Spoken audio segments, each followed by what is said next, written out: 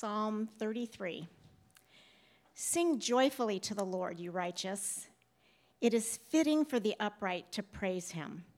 Praise the Lord with the harp. Make music to him on the 10-stringed lyre. Sing to him a new song. Play skillfully and shout for joy. For the word of the Lord is right and true. He is faithful in all he does. The Lord loves righteousness and justice. The earth is full of his unfailing love. By the word of the Lord were the heavens made, and their starry host by the breath of his mouth. He gathers the waters of the sea into jars, and he puts the deep into storehouses. Let all the earth fear the Lord. Let all the people of the world revere him. For he spoke, and it came to be. He commanded, and it stood firm. The Lord foils the plans of the nations. He thwarts the purposes of the peoples. But the plans of the Lord stand firm forever, the purposes of his heart through all generations.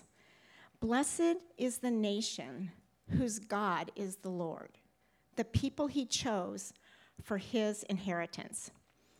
From heaven, the Lord looks down and sees all mankind. From his dwelling place, he watches all who live on earth. He who forms the hearts of all, who considers everything they do. No king is saved by the size of his army. No warriors escape by his great strength. A horse is a vain hope for deliverance. Despite all of its great strength, it cannot save. But the eyes of the Lord are on those who fear him, on those who hope in his unfailing love, to deliver them from death and keep them alive in famine.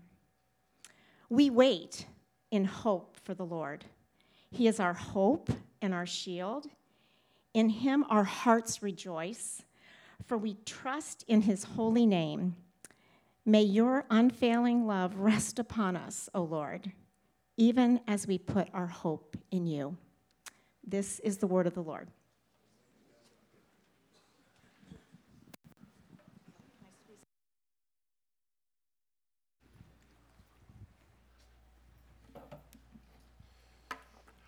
Good morning. Good to be with you all.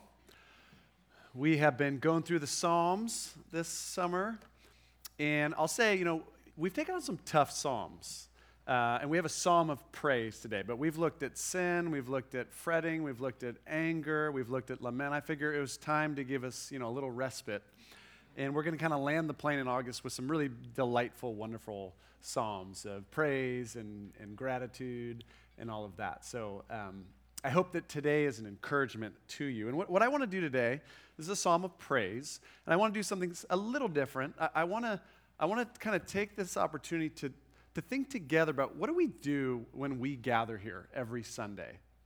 We come here obviously to worship and praise the Lord. We do that in a bunch of ways, mainly in song. And that's what I want to talk about today. And we don't talk about the why that often. We just come in here and we do it. But I think it's helpful, since we come week after week, to step back and go, what are we doing again? Why do we do this? Like, we give about a quarter of our service to singing.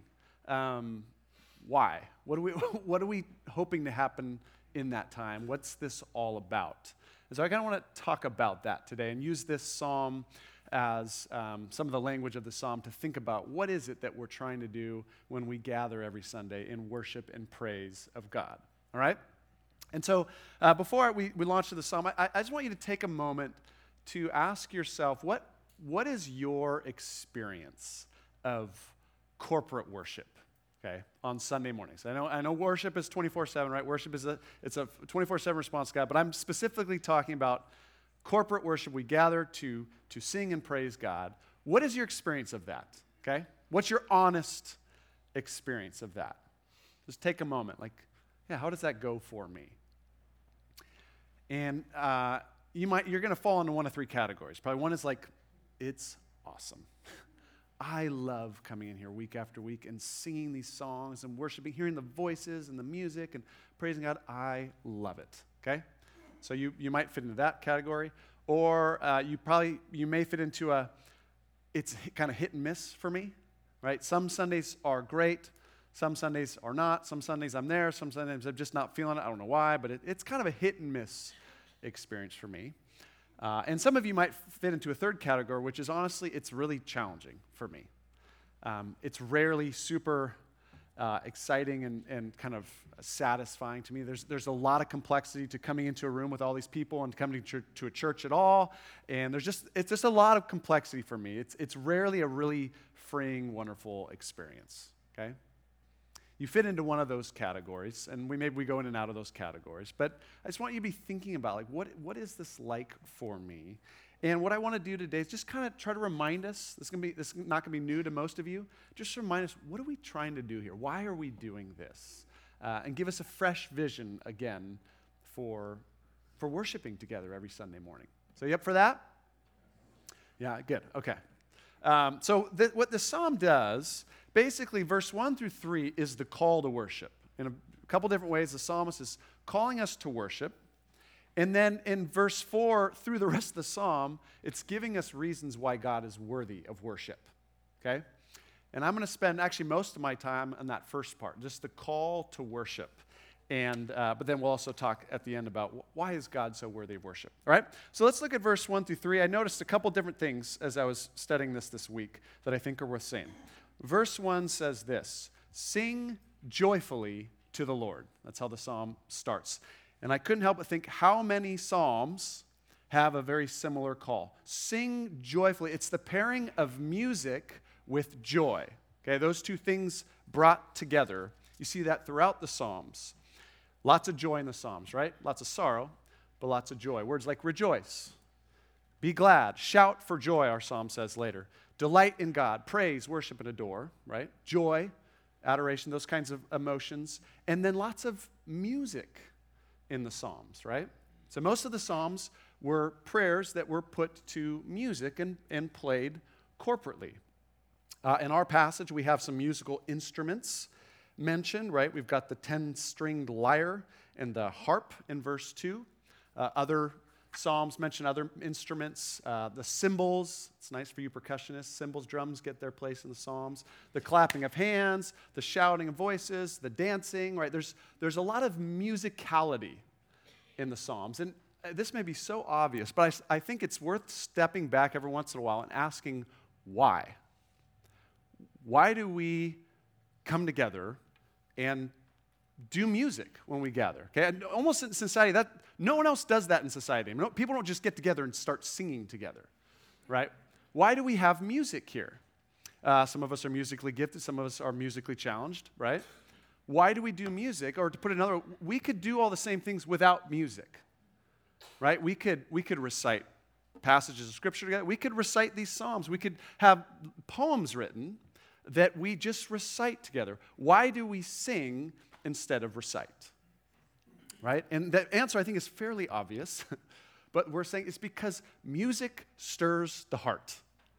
And what I love about music, your level of musical giftedness has very little to do with how much you love music. Right? Some really bad musicians who love music. And I love that. But music stirs the heart. Music affects the emotions. That's the big gain that music brings to this time. And so when we talk about worship, I just want to start there by saying we have this God who all the time is saying, when you gather together, I don't want you just to recite, I want you to sing. I want you to clap. I want you to play. I want you to dance. You name it. We're not going to be dancing here probably. That's not our style, but this is what I want happening when we're together. And it seems to me we have a God who says, when you gather together, worship me, I want your hearts to be stirred. I want your passions to be roused. Why? Because we have a God who says, I'm not just a God to be obeyed. I'm not just a God to be served or given allegiance to. I am a God to be enjoyed. I'm a God to be delighted in. I'm a God to find pleasure and joy in, right? I want to be delighted. I want to be enjoyed. I want to be treasured by you. I don't just want your obedience. I want your hearts. Okay? That's the kind of God I am. I was thinking again, the Westminster Shorter Catechism, first question, what is the chief end of man, right? And I love the answer to this question. To glorify God and enjoy him forever. And every time I see that word enjoy catches me off guard. This is our purpose in life. This is why God created us, is to glorify him and to find joy in him. He wants to be enjoyed. I was at a wedding last weekend, and wasn't doing the wedding, but I was there. And at the reception, there was a guy coming out of the drink line, and he had one drink for himself and probably one drink for his spouse. And he comes out of the drink line, and I was introduced to him as Pastor Dave, okay, which I'm never introduced that way, okay? I prefer Father, as Pastor Dave is so presumptuous, you know. But but I was introduced as Pastor Dave, and so this guy he's double-fisting drinks, and he sees Pastor Dave, and the look on his face was just priceless, like this, and he kind of articulated, I'm so sorry, you know. I'm like, I'm in the drink line too, we're okay here, you know. But I thought, like, that's how we think about God sometimes, right? Like, there's these things that I want out of life, and then there's God, and God is there to kind of put a damper on these things that I love and that I want, that I really enjoy. And I think the music of the Psalms speaks to a God who says, no, I'm not here to take away all your joy. I actually want you to channel that joy into the right places, because that's where it will find its deepest, truest fulfillment. C.S. Lewis has this great line from his little sermon, actually, The Weight of Glory, which you've heard me read like once a year. But I love it. If we consider the unblushing promises of reward in the Gospels, it would seem that our Lord finds our desires not too strong, but actually too weak, right? We're half-hearted creatures. We're fooling about with drink, sex, and ambition when infinite joy is offered us. Like an ignorant child who wants to go on making mud pies in a slum because he can't imagine what is meant by the offer of a holiday at the sea. Right? We are far too easily pleased. You read the Gospels, you read the Scriptures, and you have this God who is saying, I am here to bring you joy, and I alone know how you can find it and find it to its full and find it for eternity. And part of what I love about music is God says, when my people gather, I want them to sing, because I want their hearts. I'm not just after their obedience. I want their joys and their passions. And so that's the first thing that we need to remember about worship is we have a God who wants to be enjoyed. He wants to be delighted in, and part of that is we get to sing and sing with joy. All right, so that's sing joyfully to the Lord. Secondly, look at the next phrase in verse 1. It is fitting for the upright to praise him. That's what my translation says. So, meaning it's an appropriate, it's right, it's entirely reasonable and the appropriate thing to do. So the first idea is there's a passion to our worship, but the second is there's such an appropriateness to the worship of God. And we know that the English word worship comes from an old English word which was worth-ship, right? So what the essence of worship is simply declaring the worth of somebody or something, right? And there's a lot of things that we find worthy, but if you think of all things in the universe, what could be more worthy than the one who created it, who sustains it, the Savior of all, the one who has set this whole thing in motion, is in charge of it all, and is more glorious than anything else in the world. He alone is worthy of true worship. And so worshiping God is an entirely fitting and right and appropriate thing to do. And I was thinking this week, there's so much in our world today, in our lives today, that would prevent us from worship, right? Like I was thinking, there's so much in our lives that turns us inward, to turning inside and thinking about ourselves a lot. Okay, we're a very therapeutic culture, which is not a bad thing in and of itself. There's a lot of self-help, self-actualization. Even advertisement is having us look inside and the desire. So there's a lot turning us inward. There's a lot turning us outward to the world right now. Social media, the news, it's getting us to think all about what's going on out there. There's very little in our daily lives that is turning us upward. Right? There's a lot here, there's a lot there, but there's very little turning us upward. And what worship is it's that refocus of the gaze, right?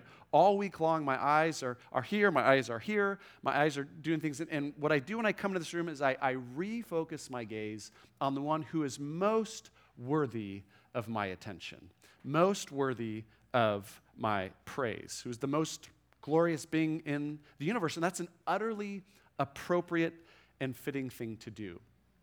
And so I want to just, these first 2 points, I kind of want to see them as not contrasts, but maybe complements to each other. Okay, if the first one says there's a passion, and when we come in here, our hearts ought to be stirred, and that's very true. The second point is, but guess what? We can worship whether we're feeling it or not. Okay, it's always still the right thing to do. And I think that's really great because realistically, I mean, most of us, worship is a hit and miss experience, right? I mean, you have those Sundays where it's like, oh, that was so, I could picture the Lord and my heart was stirred. But you'll have just as many Sundays where it's like, not really feeling it. I don't even know why. The same place, same time, and I'm not feeling it, right? That emotional world goes up and down. And what's beautiful is you can worship whether you're feeling it or not. It's still the right and appropriate thing to do. And a way that I think we need to actually think about worship is think about worship as not just expression and joy, but worship is also a form of training, okay? So we come in here, and what we're trying to do is we're trying to retrain our hearts and our minds to be moving towards the thing that is most worthy of being moved towards. I was thinking this week about this. So you wouldn't know it from this impressive frame before you, but turns out I have a few physical problems with my body, okay? Got some shoulder problems, low back problem, and it's been like 10, 15 years going. And this year I've got a friend of mine who's just been wonderful in this. He's helping me through a series of kind of, I'd say, physical therapy training. But what we're doing is I'm unlearning a lot of things. We're retraining my basic movement patterns. Like, no, your body's not meant to bend there. It's meant to bend there, okay? This should be stable. This is the thing that should be moving. And it's been slow for me trying to figure this out, but we're literally rewiring my body to move the way it was designed. We're actually, we talk about how babies go from their backs to their front and how they crawl. Like, this is how the body was designed to move. And I got away with bad movements in my youth, and now I'm not getting away with it in my middle age, right, my mid-40s. But it's just a rewiring of my movement patterns. And really, that's actually what we're doing in worship, right? We are rewiring, in this case, our minds and our hearts. All week long, we're kind of doing something, and we're kind of just doing the movements we do. But what we do here is, in a sense, we're training, okay? We're fixing our minds on the thing that is most appropriate, the way we were originally designed, actually. But in a fallen world, we lose that. And so I just want to say, we come in here and we bring as much passion as we can, and it's right and good. But we can say that you can worship whether or not you're feeling it. Because the essence of worship is simply declaring who God is. And that is always a fitting and appropriate thing. And we're training ourselves over time to fix our minds on what is most important. All right. You with me? Yeah. Okay, good. I knew Scott Owen would say yes. Speaking of Scott Owen, verse 3. Sing to him a new song. And I was thinking, that's a repeated command in the psalm. Sing a new song. Sing a new song. This psalm, Psalm 33, at the time, was a newly penned song. And so the psalms seem to be saying, there should be new songs that you're singing. And I assume there's two reasons for that. One is because God is always doing new things in our lives, right? New acts of favor and faithfulness that demands a new song. Or God is still the same God he always is, but those same truths, those old eternal truths, need to be expressed in new and fresh ways, right? Both reasons to have new songs. And I was thinking, we've worked so hard at Grace. Every church has to navigate songs. And we have tried to kind of toe this line of what we call blended worship, where you have a combination of older songs or hymns, right, and with newer songs. And we've some churches, just say we're doing all new or we're staying all old, or some divide. We're going to have an early service that's all old and a 10:30 that's all new songs, right? And we have intentionally said we're not going to do that here. We want to have the best of the old and the best of the new, and that's how we do things here. And we've been very intentional about that. So once a month, I said Scott's name, we do something called New Song Tuesday. I just wanted to, today, I thought I'd give you guys a little insight into kind of how we think about these things. And so Mark and Scott and Joel and I get together for lunch, and usually Scott or someone will bring a new song or two. But it's like new songs, like there's a gauntlet that a new song in that crew that has to get through to make it to here. Which that's just how we think about it. And so, it's like, is it theologically rich? Is it theologically accurate?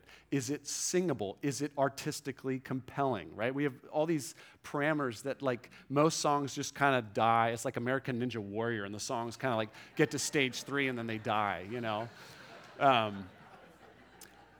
It's funny, like when you bring the new song, you're kind of insecure, like, I kind of like the song, but you don't know how it's going to go, so you don't it's a really interesting dynamic. But, I didn't like that song either, stupid idea, But what we're trying to do is have that, the blend of old and new, that ultimately we just want good songs. So we don't really care, in the end, if they're old or new. We want them to be good. We want them to be worshipful. And so, but you see that, this sing a new song. And then finally, one other thing I'd like to say about verse 1 and 3, don't worry, I'm about halfway done, so we're not going to take this verse by verse, is the last thing. So you have sing joyfully, you have it's fitting, you have sing a new song, and then the end of verse 3, it says, play skillfully. And I like that. When you sing to me, or when you play for me, God's saying, I want it to be good. I want it to be excellent. I want it to be quality. And, we have a culture that is so, we just want to be authentic. That's kind of like, well, shouldn't God just, as long as it's authentic, and in one sense, I think God cares about the heart. But I love that we have a God that says, no, I want your best. I want it to be good. And we aim for that on Sundays as well. And the phrase we use is, we want to have undistracting excellence. So it's a quality of music that is not distracting. It doesn't draw attention to itself, right? And it's not distracting because bad music's really distracting, too. But it's a simple excellence that enables all of us to be the choir, to sing without distraction. And so I love that I would just say for our team that we have a group of worshipers who are not trying to perform for you all, who are really quality musicians, but are trying to serve us in a way that isn't distracting, but it is quality and good and allows us just to freely worship the Lord. And we want that. And I love that we have that in our teams, and I'm really grateful for that. Yes. Yep.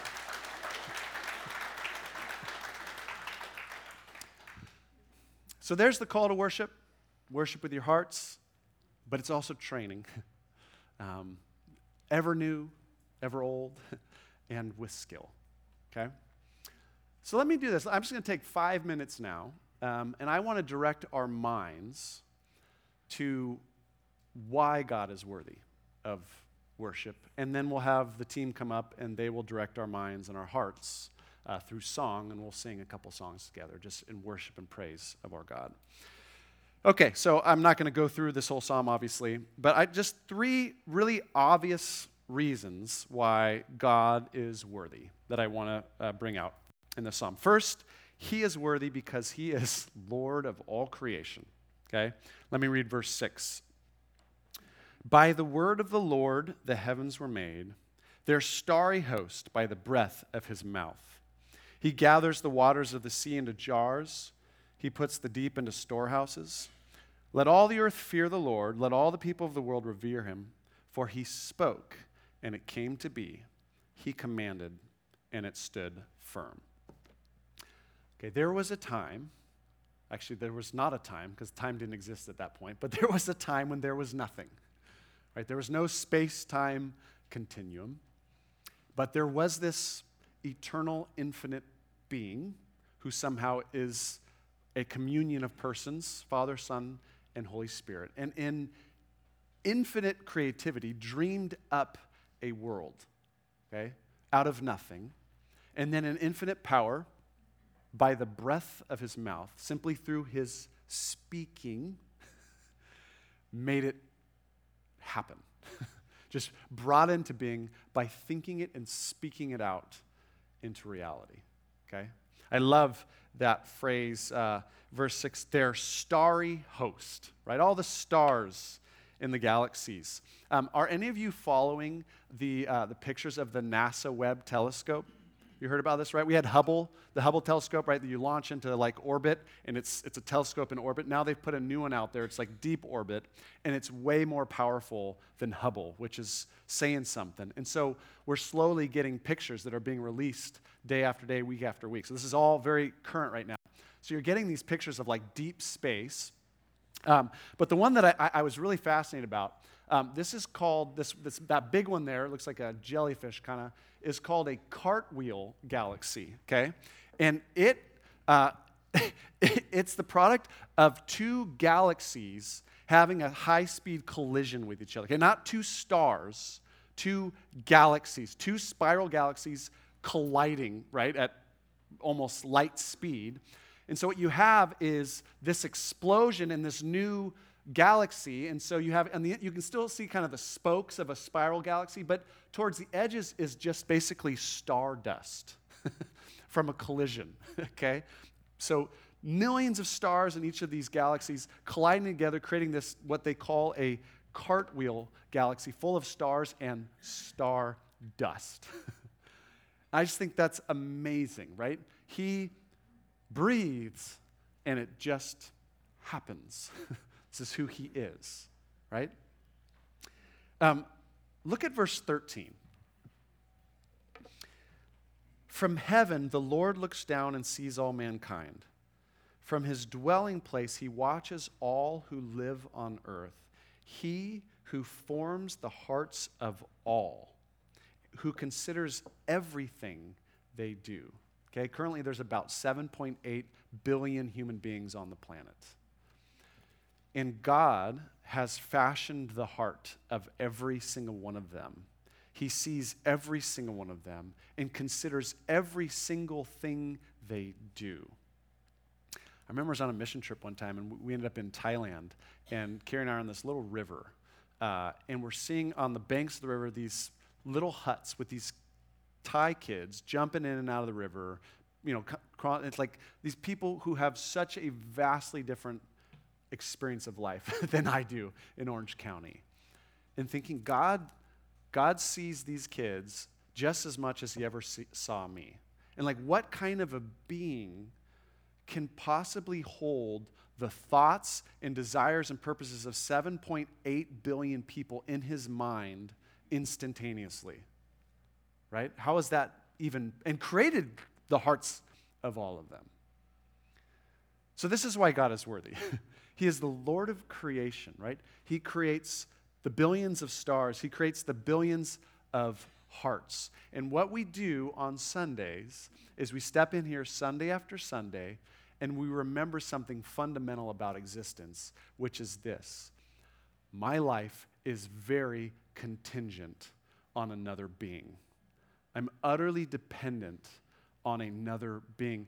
This next breath I've been given by someone who is not me. And this whole thing could just unravel and disappear in an instant if he didn't continue in his powerful word to sustain it moment by moment. And so it is right and fitting and entirely appropriate that Sunday after Sunday we come to the one who is the unmoved mover, who created it all, and say, you are worthy, right? Because by your will, all things were created and have their being. You're the Lord of all creation. you're also the Lord of all human history. I'll just read the verse. Look at verse 10. He's the Lord of creation. He's the Lord of history. The Lord foils the plans of the nations. He thwarts the purposes of the peoples. But the plans of the Lord stand firm forever, the purposes of his heart through all generations. You know, every human being makes plans, right? All day long, we're plan-making people. There's purposes in our hearts. And nations have plans and purposes, right? And in the context of this psalm, the plans of the nations are generally evil plans. They're plans for domination. They're plans for power. They're plans for even war and violence. But there is a being beyond this created world, and he has plans of his own. And he has a will of his own. And he has purposes of his own. And in the end, guess whose plans and purposes will stand?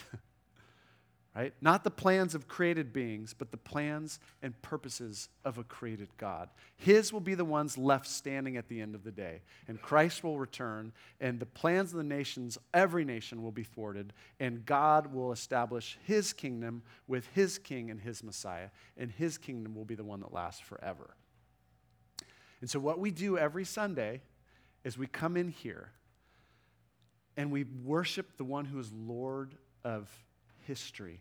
And we come in here and say, God, all week long, I've been planning stuff. I've been working on stuff. I have dreams and hopes. But in this moment, what I need to do is I kind of need to surrender all of that again to you, to your throne. Because in the end, your plans and your purposes are the ones that will last. So that's what we do in worship. We surrender our plans and purposes again. Every Sunday, we recenter our hearts around God's story. We remind ourselves, this story is not about me. This story is about God. I am a character for sure, a bit part in God's grand story. And worship is recentering ourselves, rewiring our minds to remind ourselves of that. And then finally, I'll just say this. He is the Lord of creation. He is the Lord of history. But not just that, he's also a God of unfailing love. And I love that most of all. Look at verse 5, second half of verse 5. The earth is full of his unfailing love. You look around the earth, all over the place, there's examples of the unfailing love of God. Verse 18. The eyes of the Lord are on those who fear him, on those whose hope is in his unfailing love. And then finally it ends in verse 22. May your unfailing love be with us, Lord, even as we put our hope in you. And this is the great rounding out of the character of God. He's not just big, sovereign Lord of creation, Lord of history. He's also God of faithful, unending love. This is that Hebrew word, chesed, that sticky, I will stand by you through thick and thin, can't get rid of me if you tried, faithful till the end kind of love of God that he has for his people. This is who he is. He is a God of unfailing love. And so every Sunday we come in here, right? And we re-center our hearts and minds around this truth. What defines my life most, God, is your unfailing love, okay? What defines my life most is not the successes I had this week or the failures I had this week, right? It's not my joys, it's not my sorrows. Those are all parts of my life. But what is most true about my identity and my life is that I am a recipient of your unfailing love. And that's what unites all of us in this room together. And so we gather together to acknowledge the unfailing love of the Lord. Amen? So that's why we do this week after week. We come with passion, but we also come and do what is most fitting, which is to acknowledge the worth of the Creator, the Lord of all, the one who loves his people with a never-ending love. So let me pray for us, and then let's sing, hopefully with joy. Well, Father, on this beautiful summer morning, we are here to really just declare your worth. In the end, Sundays are about you, and they're for you. And so I pray that as we have this rhythm every week, would you inspire fresh vision for us, fresh passion for us? May this be a place week after week, where we experience your goodness, we experience your sovereign purposes, we experience your unfailing love, we experience freedom, and we experience just a safe, wonderful place to be the body of Christ together. And even now as we sing to you, would you stir in our hearts, but also stir these lyrics, that we would focus on them, we would consider the truths that they declare, that might stir our hearts, Lord. So we give you glory, we pray in Jesus' name. Amen.